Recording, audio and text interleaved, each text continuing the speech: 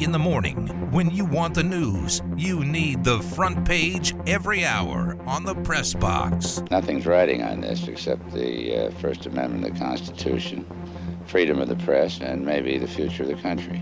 Not that any of that matters. And now, the news.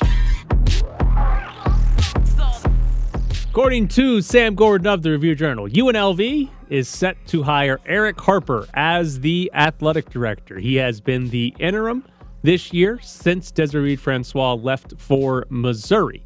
He's worked at UNLV since 2012.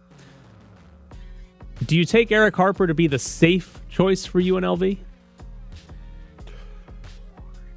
I don't know what the pool looks like overall. I don't know whether you had folks who were interested at a higher name, or I should say a bigger name or a higher level, but for UNLV right this moment, I don't know that it's a splash time for the Rebels, right? I think this might just be a time to sort of take stock and figure out where we are and where we're going, and maybe staying internal is the right way to do that, because when you've got 2,000 and 3,000 people showing up at UNLV basketball games, in all seriousness, it's not a time where you think, well, maybe we bring in the right coach and it fixes all that. Yeah, maybe.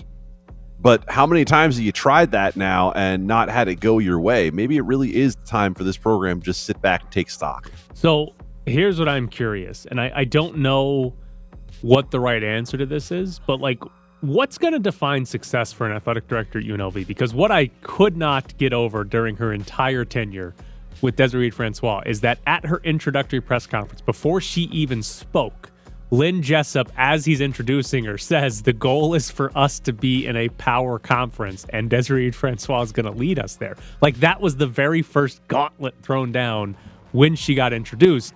That's just setting up an AD for failure if that's what you're expecting. But I'm not like, that is the ultimate goal for any program that's not in a power conference, even if it's unrealistic. But I don't like, how do we define success? Is it simply getting attendance back at UNLV basketball games?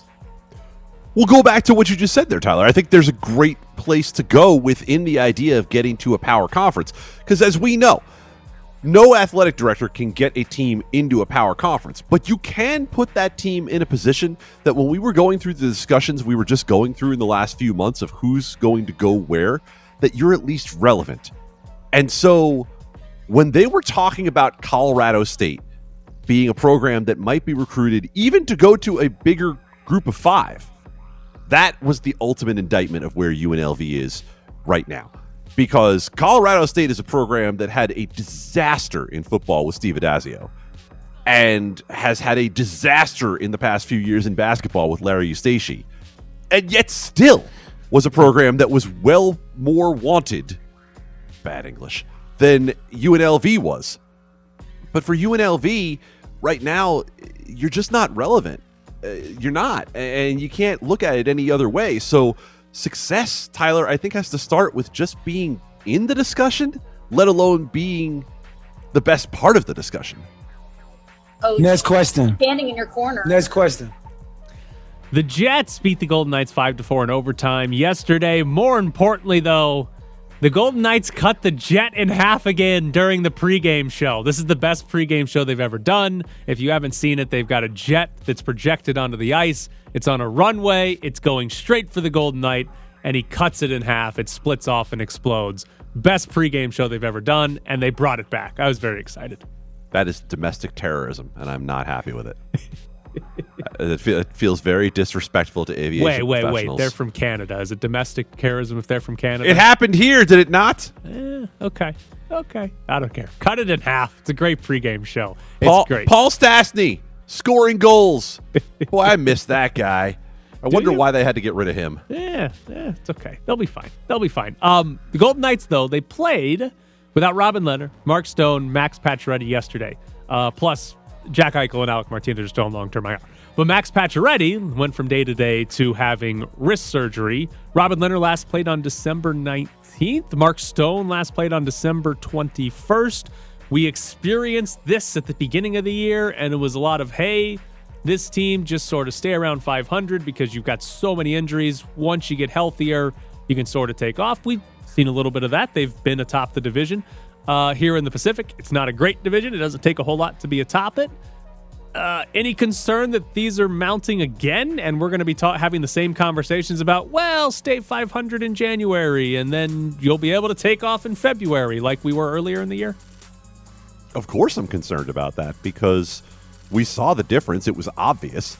And I think you can go back to that 4-game road trip to the East Coast before Christmas and see that, that this team at a full-strength roster is dangerous.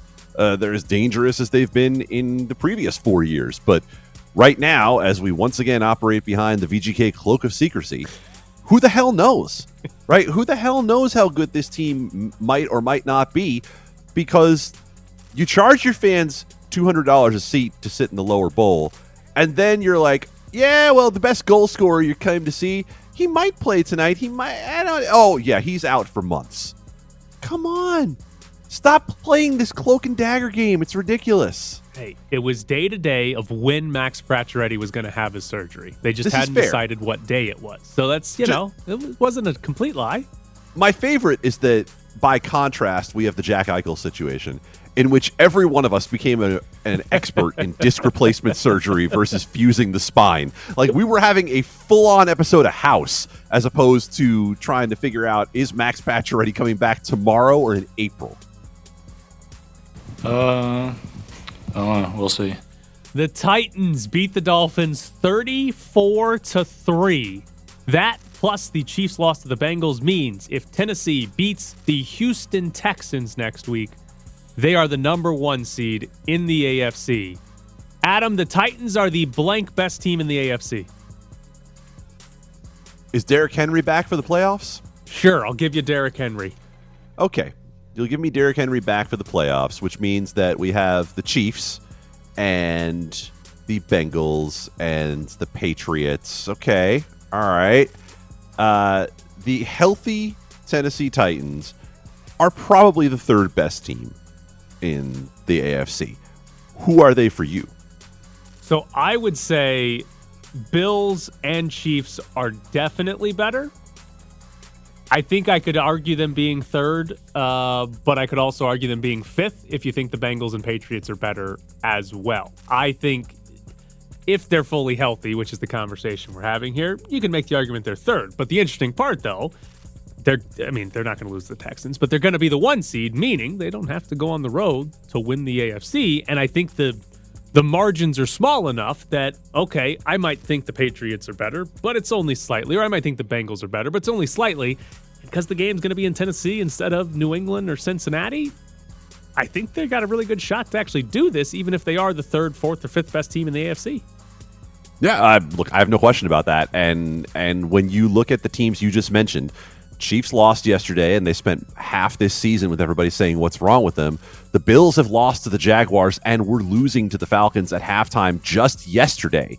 So is there anyone that you would confidently say is that much better? They're not that much better. So, yeah, you look at the Bengals. They're the hot team going into the playoffs. You look at the Patriots, and you say, how far can Bill Belichick get this version of Mac Jones? And you say, well, why couldn't the Titans do it? And the most obvious answer you can come up with is Todd Downing as the play caller.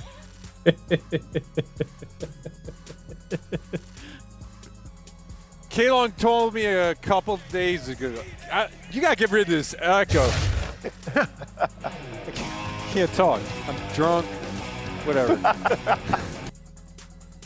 Jalen Hurts was almost flattened by fans falling out of the stands when a railing collapsed after the Eagles beat Washington. That's the worst stadium in the league now, right? Like, the Raiders got out of the worst stadium, and now Washington has the worst stadium in the league. Almost took out Jalen Hurts.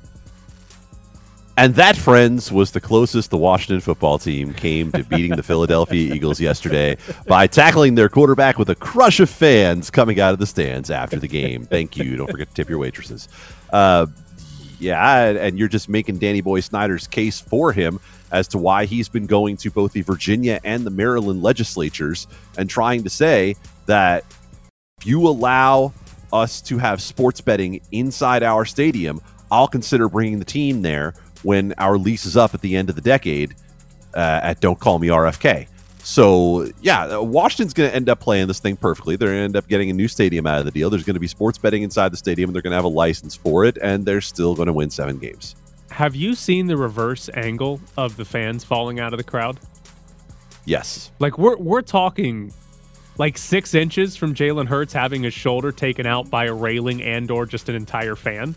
Like, that was insanely close to Jalen Hurts probably suffering a severe injury in the second to last week of the season. Like, that is insane. And then, he just helps everybody up and takes some pictures with them. And I'm sure that's what makes Philadelphia fans love him even more.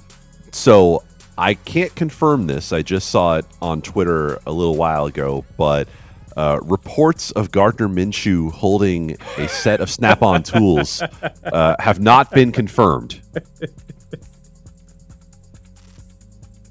I don't care about him. Next question. The biggest Gardner Minshew fan that is not a part of his family is in this room, and he is shaking his head, not happy with Adam Candy right now. Jimmy Garoppolo is going to need surgery on his thumb after the season. He is going to try to play again this season. Trey Lance got the start on Sunday. The 49ers beat the Houston Texans. So I think this kind of goes with our conversation about the Raiders and sort of, hey, this roster probably can't win a Super Bowl. If you're the 49ers right now, do you care more about trying to win now or seeing what you have in Trey Lance to help you make a decision this offseason on what to do with Jimmy Garoppolo? The question you ask yourself is a hobbled Jimmy Garoppolo versus a healthy Trey Lance. And by the second half yesterday, you started to see what a healthy Trey Lance might mean to this team. Obviously, they're playing the Houston Texans. Take that with a grain of salt. They looked terrible in the first half. And Trey Lance was dinking and dunking all over the field, and then things started to click a little bit for him within that offense. So I think you could kind of have your cake and eat it too, if you're San Francisco, because Jimmy Garoppolo is a guy who, yes, has won roughly 70% of his starts with Kyle Shanahan, but he's just not all that available. And you know that he's the guy who, even though he's theoretically the safe choice, he's going to find a linebacker in the numbers at some point during the game with a throw. And you can get by that in the regular season, but in the playoffs, that's a fatal flaw. So, Jimmy, the decision on Jimmy Garoppolo for beyond this year, he has one more year on his current contract at a $27 million cap hit. But similar to like the Derek Carr scenario, he can be cut or traded, and there's a very minimal dead cap hit for the 49ers. It'd be $1.4 million if they trade or cut him after this season. So basically, the 49ers can move on to Trey Lance next year and not hurt their cap situation pretty much at all. So listen, long term, it's much better to go with Trey Lance right now, see what you have, make and help you start evaluating him for the future. And hey, can this guy be the quarterback or not? And I think, as you mentioned, in the short term, it's certainly not a slam dunk that Jimmy Garoppolo is going to give you a better chance to win playoff games than Trey Lance is right now. So it might be best case scenario to play Trey Lance for both the short term and the long term. Coming up now, go ahead. No, one quick point to make to that. The Ravens yesterday ran all over the Rams, right? What can the San Francisco 49ers do that most other teams can't do as well in the playoffs? They can run the hell out of the ball, and if you put Trey Lance back there as a running quarterback, that might actually give them a better chance both this week and probably next week against the Rams. Which random 49ers running back is going to have 125 yards in a playoff game? Jermichael Mitchell. Okay. No, wait. Oh, wait. That's this combination of two guys. Yeah, exactly, dude. Since you asked me which random running back, I'm well aware who Jermichael Hasty and Eli Mitchell are. I think who was the guy they drafted and they never played this year? Trey Sermon. That one. He's the one that's doing it. He's hurt but coming back, I think, right? Something like that. Trey Sermon, 125 yards in a playoff game. It's happening. Coming up next.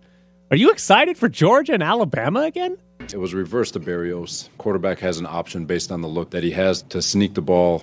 In that situation, we wanted the ball handed off to Berrios, but we did a very poor job as a coaching staff communicating that in the huddle, and Zach executed the playbook as it's designed. Unfortunately, if you look at the copy or the TV copy again, Braxton probably has a first down and the game's over, but that's poor job on our part for lack of communication. We're back to the press box with Grady and Bischoff, live from the Findlay Toyota ESPN Las Vegas studios, featuring Adam Candy.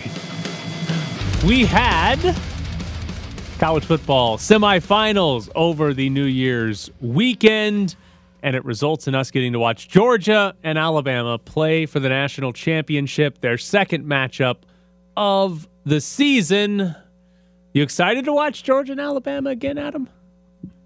Well, yeah, I'm excited to watch Georgia and Alabama because after what we saw in the semifinals, would you want to see either one of those teams against either Georgia or Alabama? I mean, maybe I would have wanted to see Michigan against Cincinnati. That might have been fun.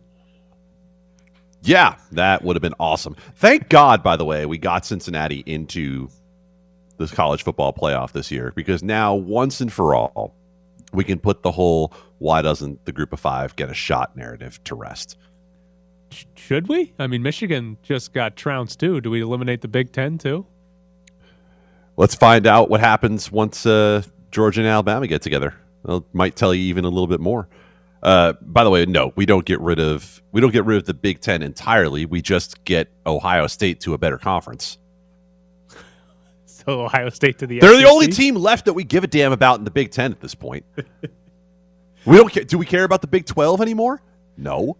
Texas, which doesn't even really matter to the college football playoff, and Oklahoma left, so now we don't care about the Big 12. The Big 10 has one legitimate program left when it comes to playoff contention. Period. Okay, how many legitimate playoff contention programs are there? Year in and year out? What have we seen? If you don't play in the SEC, you're probably not getting in. I guess Clemson is still there unless Dabo jumps ship after this year. I don't know. You think Mark Davis wants him? He does. He probably does really badly. Right? He kind of made it obvious. Ohio State is obviously going to be in that discussion. What do we put Oregon in there? I guess we've seen enough out of Oregon over time that we can put Oregon in there. So beyond that, who am I forgetting that Oklahoma, obviously. Who else are we seeing every year? Nobody. Yeah. So, okay, I think I know your answer to this based on the way you're talking about this. The blowouts in the playoffs, and we've seen them year after year in the semifinals. Like I think it's 3 of 16 semifinal games since the playoff was instituted have been decided by one possession. Like we've had blowout after blowout, regardless of what team gets cycled in there. Does that make you want to see expansion to 8 or 12? Does that make you want to see, hey, let's just go back to 2 or stay at 4? Like, what does that mean to you in terms of what you want to see for a college football playoff? Oh, it absolutely means expansion. And there are multiple reasons that you can do it. So the first reason you expand is to increase probabilities, right? Like, we know that seeing a game like we saw, 2 games like we saw on New Year's Eve this year is probably right in the middle of any sort of distribution of probabilities, right? Like that's the most likely outcome that we're going to see. But could you get one of those tail outcomes of Cincinnati competing 1 out of 10, 1 out of 50 times? Of course you could. It's entirely possible. So you want to increase the possibility of getting that one of those sort of random things going. You also want to increase the possibility of getting a hot team in there. It's really difficult to get the hottest team in the country in, whoever that might happen to be, because it always ends up going against a full body of work. But how many times in the professional playoffs do we see the hottest team, not the best team, the team that's peaking at the right time, be the team that makes the run all the way through? It's really hard to do that with only 4 teams. Now, the other piece of the equation is that, let's say we expand it to 16 even, right? Let's say go to 12, go to 16, whatever you want. You know what the exciting game is going to be? It's going to be those middle teams playing, which at least gives us an exciting game, right? The Rose Bowl was fun. The Rose Bowl was a blast. You essentially had 2 teams that were top 10 teams that weren't good enough to make the playoffs who gave us an outstanding game. That's the kind of game I want to see as part of a playoff, and maybe one of those teams gets hot and can be a contender against Georgia, Alabama, Oklahoma, whoever it might be. And so to me, like I go back to like the reason I want expansion is simply to give more teams basically, hey, we had a successful year and we had a shot at winning a championship. Because like this year, if you take teams that played in the New Year's Six Bowl that were not the playoffs, so you take the Fiesta Bowl with Notre Dame and Oklahoma State, Utah and Ohio State, and Baylor and Ole Miss, right? If we had an expanded playoff, those teams are all in the playoff, and it probably ends the same. None of those teams are probably playing for the national championship right now, but at least you can say, yeah, Baylor had a great season. That team was great, and they had a chance, and okay, Alabama beat them by 14 points or something like that. But at least that team now has, hey, our great season ended in a playoff, not a bowl game that did we really care about too much. I think it'll add a lot more excitement throughout the regular season because a team like Baylor, a team like Ole Miss, whatever, those types of programs can say, hey, we finished 8th or 9th this year, and instead of just playing in a bowl game that we didn't really care about, it's now a, hey, we got to play in the playoff, and yeah, Alabama beat us by 14, but hey, we got to play in the playoff. So even if you're an old head, Tyler, who loves to talk about how great things were way back when, right? Even if you're an old head, you should want an expanded playoff because if you are Kirk Herbstreit and you have been eating your feelings all year and you spewed them back out on New Year's Eve the way that you did, then you should want players who are more motivated to play in a playoff quarterfinal than to play in the Bad Boy Mowers Bowl. You will have less opt-outs, period. You will have far less opt-outs if players playing in a New Year's Six level bowl believe there's a chance at a national championship. No. You have to love football so much that if you play in the Bad Boy Mowers Bowl, if you play in the Duke's Mayo Bowl, you are going to care about that just as much as if you were in the playoff. You better love football enough that if it was a scrimmage against your own teammates, you're playing as hard as you would if it was the national championship.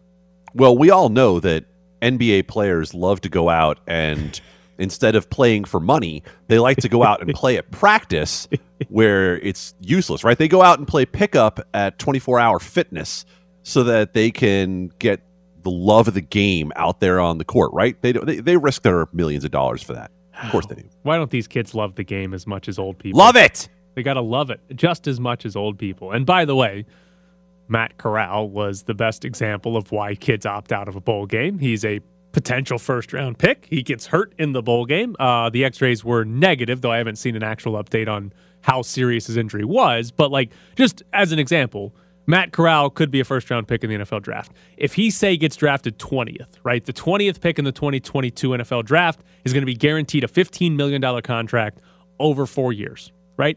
Matt Corral got hurt. Let's just say he fell. He was going to be 20th. Now he gets picked with the first pick of the second round. That's less than $6 million. It's not a guaranteed number, but it's less than $6 million that he would be over his first four-year contract. That's $9 million to fall 13 spots in the NFL draft.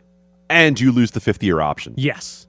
It is not hard to comprehend why someone wouldn't love to play in even the Sugar Bowl or the Rose Bowl that's not in the playoff that year. It's not hard to comprehend why someone wouldn't love that when, hey, you could cost yourself $10+ million if you get hurt playing in that game that means nothing. Because, again, what did Kirk Herbstreit do? During the Rose Bowl, they're at the Rose Bowl, and they're talking about the college football playoff. We know what matters. ESPN and Kirk Herbstreit know what matters. It's not the Rose Bowl.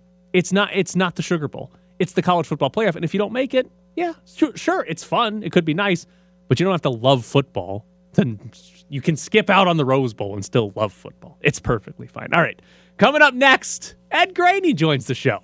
You can't have success in this league when you turn the ball over the way we did, when you create short fields for a team. Okay, every team's going to take advantage of that with the types of position we gave the team. You can't have mistakes in the kicking game like we had at the end of the first half. That's a 5-point mistake. We can't do that. It's not acceptable. It's not going to be tolerated. We're back to the press box with Graney and Bischoff, featuring Adam Candy. The Giants lost to the Bears 29-3 yesterday in an otherwise irrelevant football game. But the Giants had -10 passing yards as a team because Mike Glennon was 4 of 11 for 20. Is that a real stat line, Adam? 4 of 11 for 24 yards and was sacked 4 times for 34. How did they, what? They had 24 actual passing yards in a game they were losing? I assume when you put this segment on the rundown, you also arranged for some sort of emergency medical services to be outside the door for what's going to happen in the next 10 minutes here. Let me go to Sam Monson from Pro Football Focus to give you a true measure of how bad the Giants' passing offense was yesterday. He was looking at EPA per play, expected points added, said the best offense in the NFL this year is averaging 0.221 EPA per play. The worst is negative 0.103. Doesn't take a advanced degree in math to know that that's about a 0.3 difference. The Giants yesterday averaged negative 2.518 EPA per pass against the beaten-up Chicago Bears. And Joe Judge, the head coach of the Giants, went into a post-game press conference and answered a question that a reporter asked him, which was, why should the fans believe in what's going on here, with an 11-minute rant in which he said that it is not a clown organization and that he can see the progress. I guess the rest of us can't. And also, amazingly, that he has players who've left the organization to go to other teams who are making more money with other teams call him and tell him they still want to be with the Giants. So that's the micro view of how awful things are with the New York Giants right now and how John Mara is making a mockery of his father's organization. But let's go back to September 26th. Warren Sharp, of course, one of the analytical minds in football, tweeted out this. Not at any point, not in any season in the last 5 years, have the New York Giants had a winning record. Not for a single week.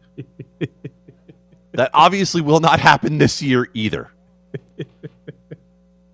I don't know what to do as a Giants fan. Do I have to look at this as penance for the Super Bowls that they've won in my lifetime? Because, look, I'm not a Browns fan. It's not like I've had to suffer through that where I just expect everything to be awful. The problem is I have expectations. They've won 4 Super Bowls in my lifetime. I'm used to seeing this team be able to do better. And now I'm watching the children of Wellington Mara run this franchise into the ground. Why can't New York sports teams get away from the children of competent owners? Jimmy Dolan and the Straight Shot are destroying the Knicks. And here we are with Dave Gettleman, Joe Judge, and somehow least culpable Daniel Jones. Destroying this team, destroying my desire to even watch. Tyler, I did not put that game on for a single second yesterday. That was my important question, was how much of this game did you watch? And the answer is 0. 0 seconds? Whatever showed up on Red Zone. Okay. So what? A lot of Bears basically, possessions? Whatever was involuntary showed up in front of me. No, I'll tell you what I did. The best part of it. So the Giants have the immediate turnover that turns into 7 points for the Bears, then turn the ball over again, which also fairly quickly turns into 7 points. Game gets to 14-0. Remember, the total for this game was a robust 36.5. The total went up to 46.5 after those 2 scores. And I laughed. Oh, we laughed and we laughed and we laughed when we saw the idea that Andy Dalton and Mike Glennon were going to combine for another 32 points in this game. I bet the under in-game immediately, and then I turned it off. That was as much as I watched. Whatever showed up on Red Zone to show me those 14 points, and then the rest of it was over. Because as a Giants fan, literally the only thing I can root for right now is losses. And remember, the Bears gave the Giants their first-round pick in the literal only trade that Dave Gettleman has made that has worked out in last year's draft. And yet, here I was having to figure out, God, so for draft position, who do I want to win this game? And I ended up saying to myself, nope, Chicago should still win because at least then the Giants still get the number 4 pick. And maybe they'll fire Dave Gettleman. That's what I'm reduced to right now. Maybe they'll fire the GM, but the coach that the GM hired, no. According to league sources through Adam Schefter, he's safe for next year. Joe Judge at 10-22 is safe for next year. Why? Why? Because he had a good interview 2.5 years ago? Because he's not Ben McAdoo or Pat Shurmur? Because you don't like firing coaches? If he took his shirt off and ran off the field like Antonio Brown, I don't think he would be fired. He deserves another year, the Maras say. He deserves another chance. Another chance for what? To get up in front of us and rant about his Canadian girlfriend? Oh, players really want to come back. They call me all the time. They did. One player on the list They did one player in all the research. Bill Barnwell did this yesterday. Dalvin Tomlinson is the one player who would actually qualify under the circumstances that Joe Judge put out there. So let's check the phone records. Let's find out if Dalvin Tomlinson has been blowing up Joe Judge's phone with "Baby, I Miss You." So what do you want him to do with their 2 top 10 picks in the draft? Fire the coach. Joe Judge cannot have any hand in these picks, period.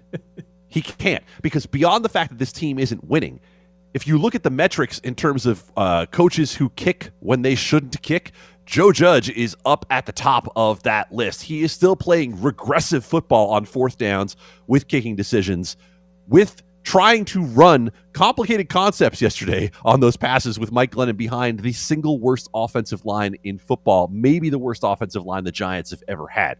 So what do I want them to do? I want them to make an out-of-the-box hire for a GM, someone who is not a retread like Gettleman. But this franchise values stability. Well, you know what? They found it. They found it. They found stability in being horrible. They have made a stable enterprise of being terrible in the last few years. So what I want is an out-of-the-box GM.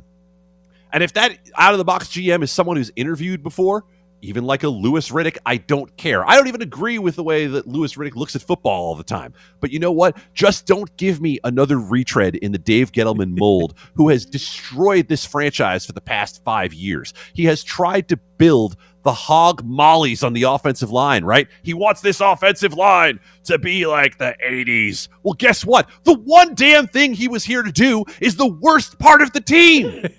He couldn't fix the one thing that he said he was going to fix. And then they have had the 2nd, 4th, and 6th picks over the last 5 years. Andrew Thomas, Saquon Barkley, and Daniel Jones. And you know what they're going to do. Just to twist the knife, the last thing Gettleman will do before he's fired is extend Saquon Barkley, just to make it look better that you spent the number 2 pick on a running back who hasn't been good.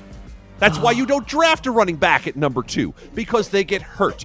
Josh Jacobs got drafted in the 1st round, and he sucks because he can't be on the field. They drafted Saquon Barkley 20 picks higher. 20 picks higher. I have to look at Andrew Thomas, who has become maybe the 3rd best left tackle out of his class, and say that's the best pick they got out of having 3 in the top 6. So you know what? You know who has benefited the most out of this entire Giants debacle? My dog. My dog has benefited the most because he gets a walk on Sunday afternoons between 10 and 1 when I otherwise would be watching the Giants. So Scout, congratulations. You are the big winner out of the New York Giants, turning this franchise into one of the jokes of the NFL. I would rather be the Jets and at least have Zach Wilson. And can you believe how awful that is to even think about? God, I hope they keep Gettleman.